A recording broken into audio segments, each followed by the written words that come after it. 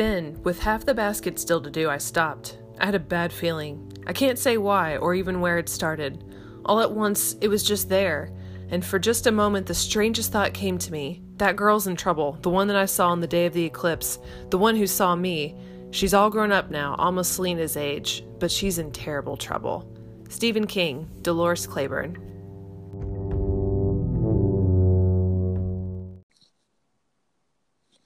Hey, Justin. Hey, Kayla, what's up? Oh, just thinking about our very ambitious podcast tonight. Yeah, super ambitious. Roughly as ambitious as these books. Yeah, about a little bit shorter in this case. Tonight we're going to talk about both Gerald's Game and Dolores Claiborne because they are related tangentially a little bit. What do you think Yes. about this? Yeah. How Uh, related do you think these books are? they are related in that, yeah, they're related in that there is the same map at the start of both books, and there are some allusions where it seems like he's going to tie things together in Gerald's Game, and then that really kind of fades in Dolores Claiborne. There are just a few brief allusions to it, but we never really get any sense of why these books actually need to be related. No, that's true. I did do a little bit of research on these two books as we were deciding to do a kind of combo podcast for this. And they were intended to be two halves of a single book. And it was supposed to be called In the Path of the Eclipse. Um, Hmm. and there were some additional scenes. I kind of gathered from this additional scenes that connected them even more together. And each book was supposed to be shorter, which would have honestly probably been better, but they would have been For at shorter least one. and they would have been put together, which I think would have been really interesting. And now that I know that, I could see where that would have been probably less of a best-selling book sort of situation, but a more interesting one. Yeah. Yeah. I hadn't read that. It's intriguing. I honestly, I don't know whether it would have affected my opinion of these books, but I can see where that came from. That explains a little bit why there even is this tenuous connection between them. For sure. And these books deal with similar themes. The main character that we spend most of the time with, pretty much all of the time with in both of these books, is a woman, a middle aged woman who is dealing with a very domineering, perhaps even abusive man in her life, and dealing with issues of family, some past experiences that are coming up in her current trials. So, he's very much dealing with this the lives of these two women, and really honing in on them very specifically. So I could see where they would fit in really well together if they were in the same book. Since they're separated out, it's kind of like, oh, you wrote two books about kind of the same thing, but in a different plot. it's Yeah. just interesting choices. But let's dive into Gerald's Game since that's the one that came first. Have you seen the movie that was on Netflix? Gerald's Game? No. I heard. Yeah, I talked to some people about it and heard generally decent things, but no, I have not watched it yet. How about you? I have watched it. It was one of those things where I hadn't read Gerald's Game before, but I was aware of what it was about. So it kind of seemed a little impossible to actually make into a movie, but it actually was really great. They did a fantastic job with the work of it. But this book focuses so intensely in on the main character, Jessie. And her experience is her husband and she are out at their lake cabin that's secluded.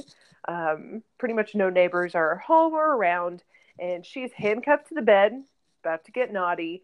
She says no to this game that he's trying to play, and she kicks him in the balls, and he has a heart attack and dies. and we are with her the whole time while she is struggling to escape her handcuffs, and she's hallucinating and experiencing voices and traumas coming up, and it is kind of intense for this kind of intense focus on this one character. It's a very sad book in a lot of ways. What did you think about this book? Yeah, I will just I hated this book.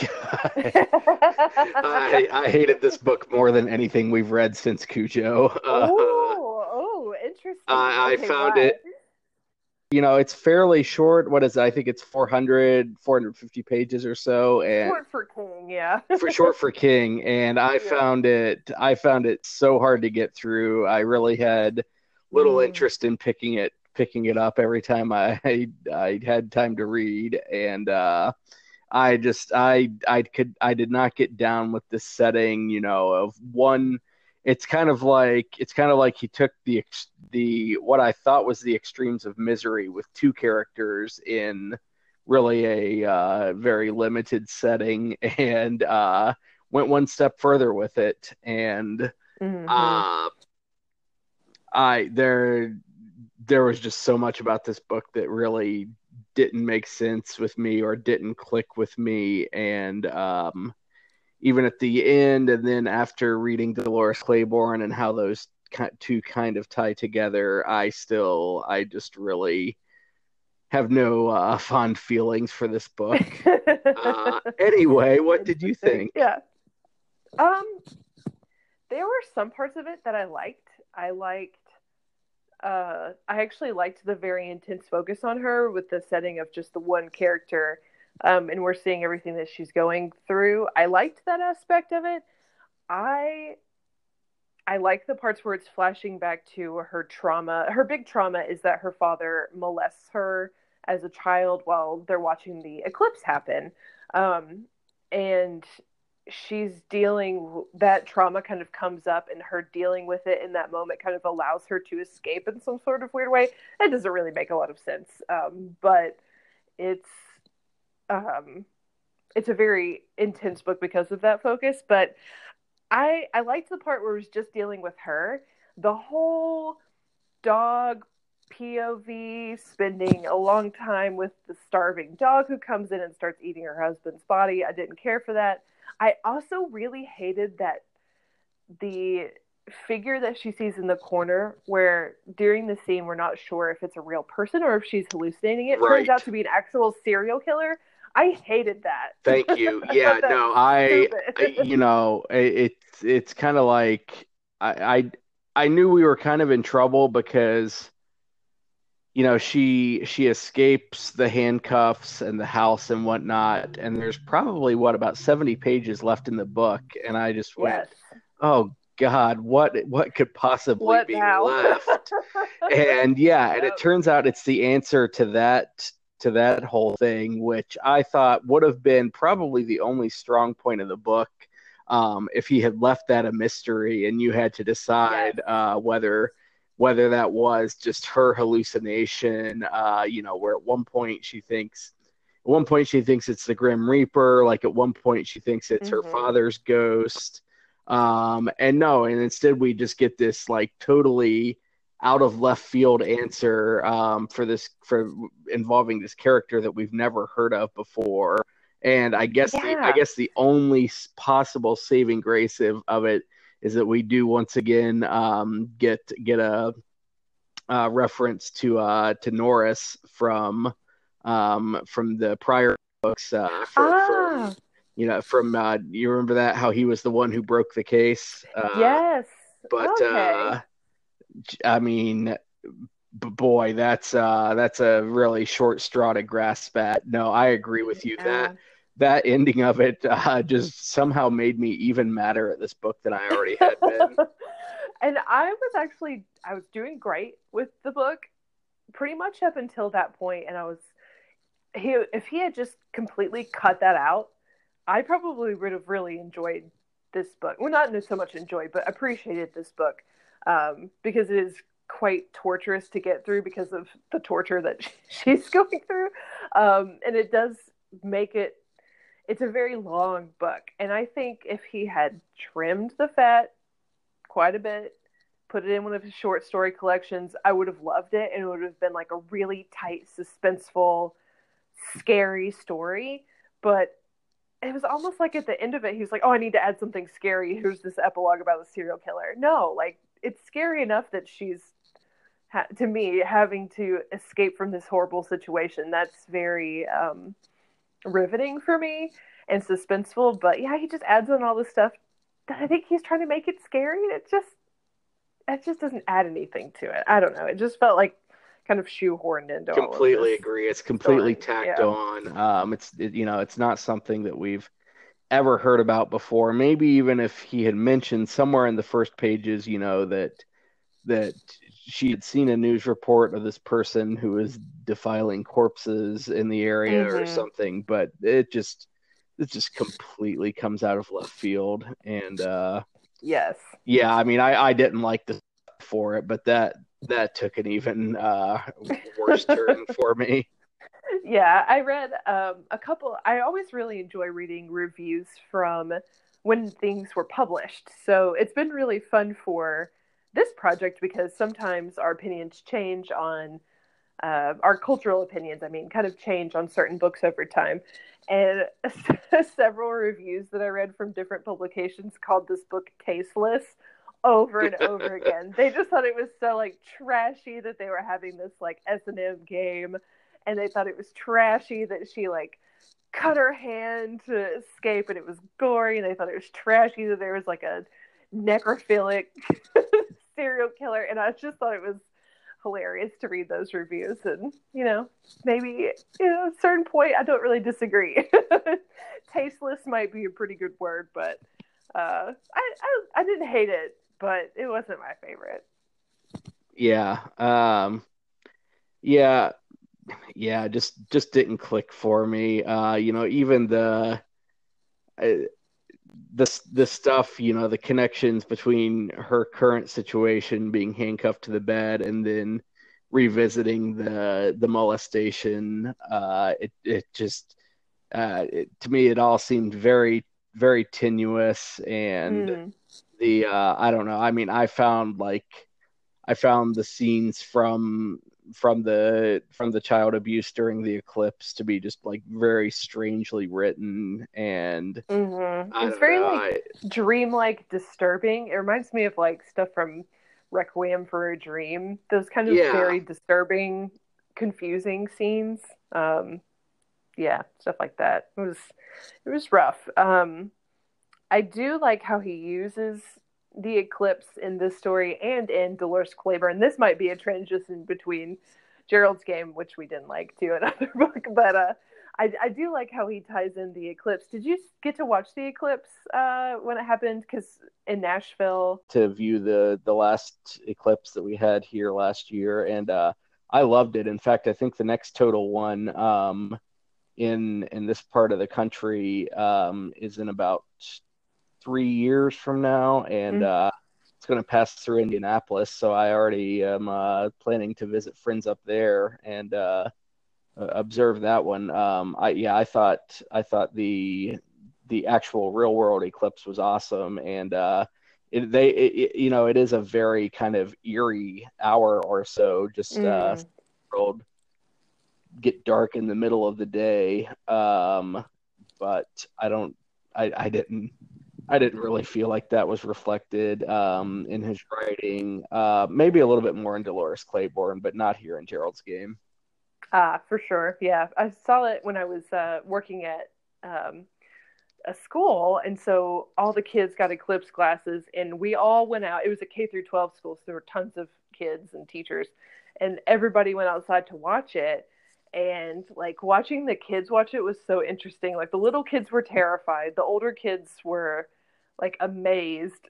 A bunch of kids were crying because it was very like strange and emotional. And for some reason they found it like very moving and very emotional for some reason. It was very odd. And then after a couple minutes they were all like, okay, now it's just kind of weird. and it was a very strange experience. But yeah, I do think that scene, we're paying less attention to the eclipse, so we don't get to think about that as much. It becomes, I think, kind of a metaphor for Jesse's life and situation where this eclipse has eclipsed the rest of her life and existence, right? It's kind of changed how she's behaved and thought for her entire life without her even really realizing what's happened to her. But I feel like he doesn't do that great of a job at making that metaphor really shine. I completely agree. Yeah. Yeah, I don't. Do you have anything else you wanted to discuss with Gerald's game? I think I kind of covered my strong dislike of it. Yeah, for sure. And I actually loved Dolores Claiborne, so I am perfectly happy to move on and talk about that book. Great. Would you? We'll save our crowns for the end. We'll rate them separately, but deliver the crown ratings together for both books, if that's all right. Sounds good. Yes. All right. You want to give a quick Dolores Claiborne rundown? Sure. I feel like this is one that a lot of fans miss because it's not like a typical horror movie. So right. I wasn't really familiar with either of these. One thing that I didn't really mention at the start, I feel like we've entered what I kind of call Stephen King's bargain bin phase, in that I really, this is around the time when I started, really loving going to bookstores, and if I had money, spending that money there. And I can remember pretty much all of these books finding their way to the bargain bin after about 6 months. Yeah, my grandfather was a huge Stephen King fan, and I remember I would have been pretty little, but I remember he had all of these Stephen King books everywhere, and some of them had like cracked spines that, obviously he had read a lot. And then these books, I noticed them a lot of times holding up lamps, and things like that around the house, rather than being like placed on a shelf and looked well loved. They were just kind of like, for sure. We'll talk about it next episode. But I had a long-term ownership issue with insomnia. Oh, interesting. Okay. We'll definitely get into that in the next one. But yeah, I'll give a quick rundown of Dolores Claiborne. This is a first-person, one narrator story. Dolores is a tough, middle-aged home care worker, and she lives in a small island in Maine, of course. And she's telling her story because she is being questioned by the police about her involvement in her boss's death. And later, as she's telling her story, we discover that, she's not, she didn't have anything to do with her boss's death, but she did kill her husband. So there's that part of it. And we really dig into Dolores's life, her past, what she was thinking when she killed her husband, what's happened to her since, her relationship with her family and her boss. And we just get to hear all about all of her opinions. And I think she's a blast. I thought she was great. But her husband, kind of a similar theme to Gerald's game, her husband was kind of an annoying alcoholic. And turns out he was molesting their daughter. And so she decides to kill him, basically. She's sick of his shit, gonna get rid of him. So she kills him during the eclipse. Kind of pushes him, sort of. He falls down the well during the eclipse. And that's pretty much the wrap up of the story. It's a pretty straightforward plot. But we really dig a whole lot into this one character's life. Yeah, for sure. I mean, like you said, it's all written in the first person, which is the first time that we've seen that for an entire book. And there's really, it's not pure stream of consciousness, but there's no chapter breaks. And the entire thing is kind of written in the style of this, police interrogation / confession. following the death of Vera, the lady Mm-hmm. that she's the housekeeper for. And yes, stylistically, it's quite a bit different than pretty much all the stuff that we've seen before. Yeah, I liked that, he normally does a really great job at switching back and forth between different characters, but I really like when he cuts it down and you really get to see from one person's perspective. I think he's good at both, and I like to see him try some different things. Yeah, And yeah, I actually thought it worked really well in this book. mhm. I think it would have weakened the book if we had seen any of the events from any other character's perspective. So in this case, I thought it worked well, and as will quickly become apparent, I did enjoy this one quite a bit more than Gerald's game. Yeah, what did you think about Dolores, our narrator? I like Dolores. She's a tough bitch. Yes, she is. I love her. She uh, she doesn't she obviously doesn't put up with much, as illustrated by her dead husband. But she's at the same time, very sympathetic character, and you really do feel for her and the life that she's had. And so you I think at least I accepted right away that she in fact had not killed Vera. Hmm. But it's just kind of a matter of getting there and seeing exactly what did happen. Yeah, I love her relationship with Vera. The beginning of the book, I just laughed so much because she's talking about Vera uh, shitting herself on purpose to make Dolores's day really hard. Yeah, Because Dolores is, I can't tell exactly. I guess she's just getting really old. Seemed to have maybe a touch of dementia, I guess. But but she describes all of these like pranks that Vera's pulling on her and how mean and nasty she is and stuff. And it was pretty hilarious. But obviously she was sick of it and fixed that pretty quickly. But I do like how Dolores starts off kind of tough and abrasive, and then over the story we get to see her express a lot of kindness, a lot of bravery, determination, and a really care for Vera. Actually, like really close friends with Vera, um, and her daughter and her sons, and we get to see a lot of different layers of her, which I thought was really fun. yeah, yeah, absolutely. I think both a lot more complexity and a lot more likability to Dolores than there was to Jesse in Gerald's game. Yeah, and I think we see Jessie. She starts off being weak pretty much in every aspect of her life, but Dolores starts off being pretty much strong in every aspect of her life, and that's a lot more likable. And the character did get started off with. We're always, we're ready. We're already on Dolores' side by the time we get started.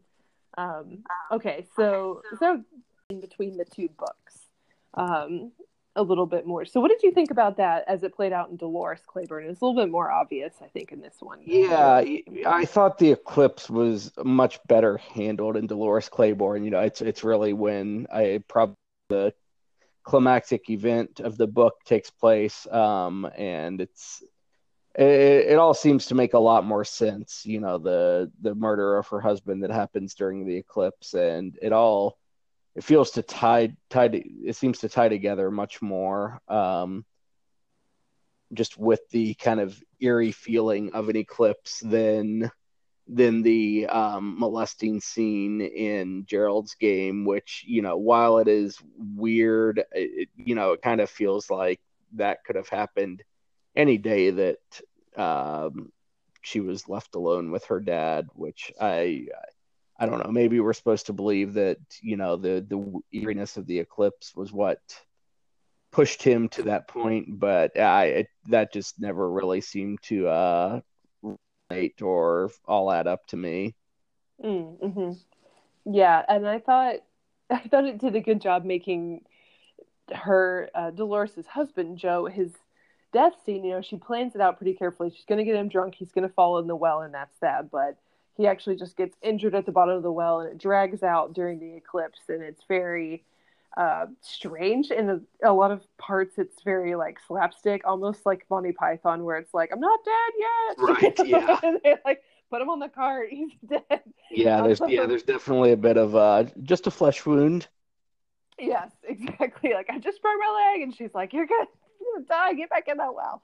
Um, so it's this kind of crazy scene, and then I think it's during the eclipse, it's um, almost like a weird psychic connection to seeing Jesse on her father's lap. Dolores gets a sense that something bad is happening. Right. But she can see this kid, and she can see the child. And then later on, she gets the sense that like that girl that I saw at the eclipse, something bad is happening to her right now. She's in trouble, and that's when Jesse is supposedly chained to the handcuffs and really, struggling to survive. So there's a couple of flashes here and there in Dolores Claiborne where she's either can see what Jesse's up to, or she's like, I wonder what that girl's up to. It seems kind of strange. And maybe it's because the books are separated. Yeah. Maybe if they were together, it would make a lot more sense. I agree. I think it would be easier to really feel some actual psychic connection between them if, even if the stories were still entirely self-contained, if they were kind of together under the same cover. As it is, it kind of feels like, I think that we're both generally fans of the random tie-ins and references across the Kingverse, but these these two felt kind of cheap to me. Yeah, I think I liked Dolores Claiborne quite a bit because it seemed so different. But then when he would mention those things from the Eclipse back to Gerald's game, it seemed so random that it took me out of the book. I'd be like, wait a minute, what is this? Yeah, I agree with that. And, I mean, for the, for the Year of King project that we're embarking on, it's completely fine. We read these in rapid succession and whatnot, but if you are a random airport traveler who happened to pick this book up because you needed something to read, I suspect that some of that was an absolute what the hell moment. Yes, exactly. Exactly. Like, what are they even talking about? And that's, most of the time you can kind of get by with just, quick references here or there in different books, and it doesn't take you out of the story and you're not confused about what's happening. Though I have a feeling in the Dark Tower we're going to get kind of into it where I may not be able to understand certain things without a deep knowledge of the Kingverse. But yeah, in this one, it took me out of it. I thought it could have been improved if it was meant to be, such a huge revelation that they were somehow connected. It could have been a lot more carefully and deliberately laid out rather than just kind of shoehorning in this random part. Dolores doesn't strike me as a woman with psychic powers, so it seemed like a little bit she doesn't strike me as a woman with psychic powers or a woman who necessarily even believes in psychic powers. Yes, I have a feeling she's quite no nonsense about these sort of things. So, yeah. Real quick, what did you think of the kind of regional dialect that Dolores Claiborne was written in? I actually listened to it on audiobook. So for me, so I kind of cheated a little bit. I picked up a copy and flipped to the first page, and I was like, I can't do this. And then I got the audiobook because I have a hard time reading in dialect that's not a Southern dialect that I'm really familiar with. Right. That was kind of my takeaway. It probably took me about 100 pages to really get comfortable with it. And, it's one of those things where bizarrely, just based on my upbringing and whatnot, I would probably have an easier time reading Faulkner than I would the dialect in this book. Same. Yeah. And I honestly haven't met very many people from rural Maine, and so I have no point of reference for what they speak like or anything like that. And I don't even have like a stereotypical Maine accent to go off of to work with. About the most that about the most that I could handle was and I'm blanking on his name, but the older neighbor in Pet Cemetery. Oh, That, yeah. that was about as much dialect as I necessarily needed. So Yes. this one, once I hit my stride, it was fine, but it probably did take Mhm. about 100 pages to hit that stride. Yeah, I tend to think that dialect writing can be a little uh I can't think of the word of it, but like speaking down to somebody or making it seem like, oh, we're, these people who speak like this are Yeah, so yeah, funny. I think there can Um, be certainly a risk of yeah, condescension, especially when yeah, it's but when not from it's when it's not your own exactly, voice. yeah, I was like, well, King's, he's from the area, he knows how people speak. That it came across as fine to me, but yeah, I got that audiobook from the library real quick after I opened it up. Yeah, Like, yeah, I think I'd rather read this in a different way. And I think it improved the experience. There's some audiobooks that are just um, bring a different and better experience to the book. And I think that this is one of those cases. Yeah. Do you have anything else about Dolores Claiborne? yeah, no, yeah. I was right as I was cut off. I was saying I think we're hanging around the 30-minute mark. So, is there anything else you wanted to cover before we do our dual crown ratings? No, I think we should do the dual crowns. All right. Well, I think it's probably obvious. Gerald's Game, one crown from me. Just really did not enjoy it. How about you? I would give it two. I'd say cut out that weird space cowboy part, and it would be probably a 3 or 4 star for me. But yep, just I thought it was so Yeah, dumb. yeah. All right. Well, what What? about How Dolores? about uh, my Dolores would be it'd be a 2.5 crowner. Mm-hmm. Worlds better than Gerald's Game. In comparison to some of the other stuff that I've really loved. Didn't do a whole lot for me, but still, still an enjoyable, quick read, and didn't make me feel like I was handcuffed to anything. It's bad if a book makes you feel like you're also being tortured. That's rough. Uh, I liked Dolores Claiborne quite a lot. I would give it 4 crowns. I loved her character. I loved the story. I loved the relationships in it, and it's not perfect. I actually think the Eclipse crossovers probably knocked it down about half a star for me. But yep, I think it's solid 4 star for me. Yeah, cool. That's great. Well, all right. I guess I will see you in Philadelphia here in a few days. Yes. And Philadelphia. our next recording will be in my opinion, ironically named Insomnia. Oh, yes. All right, Yeah. so we'll see you guys once I actually get through that book. Yeah. Hey, get some sleep. See you, Kayla.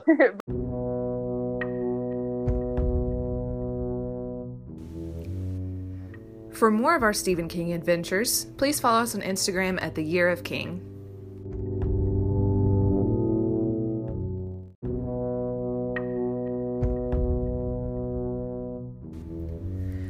It's best to be ruthless with the past. It ain't the blows we're dealt that matter, but the ones we survive. Stephen King, Rose Madder.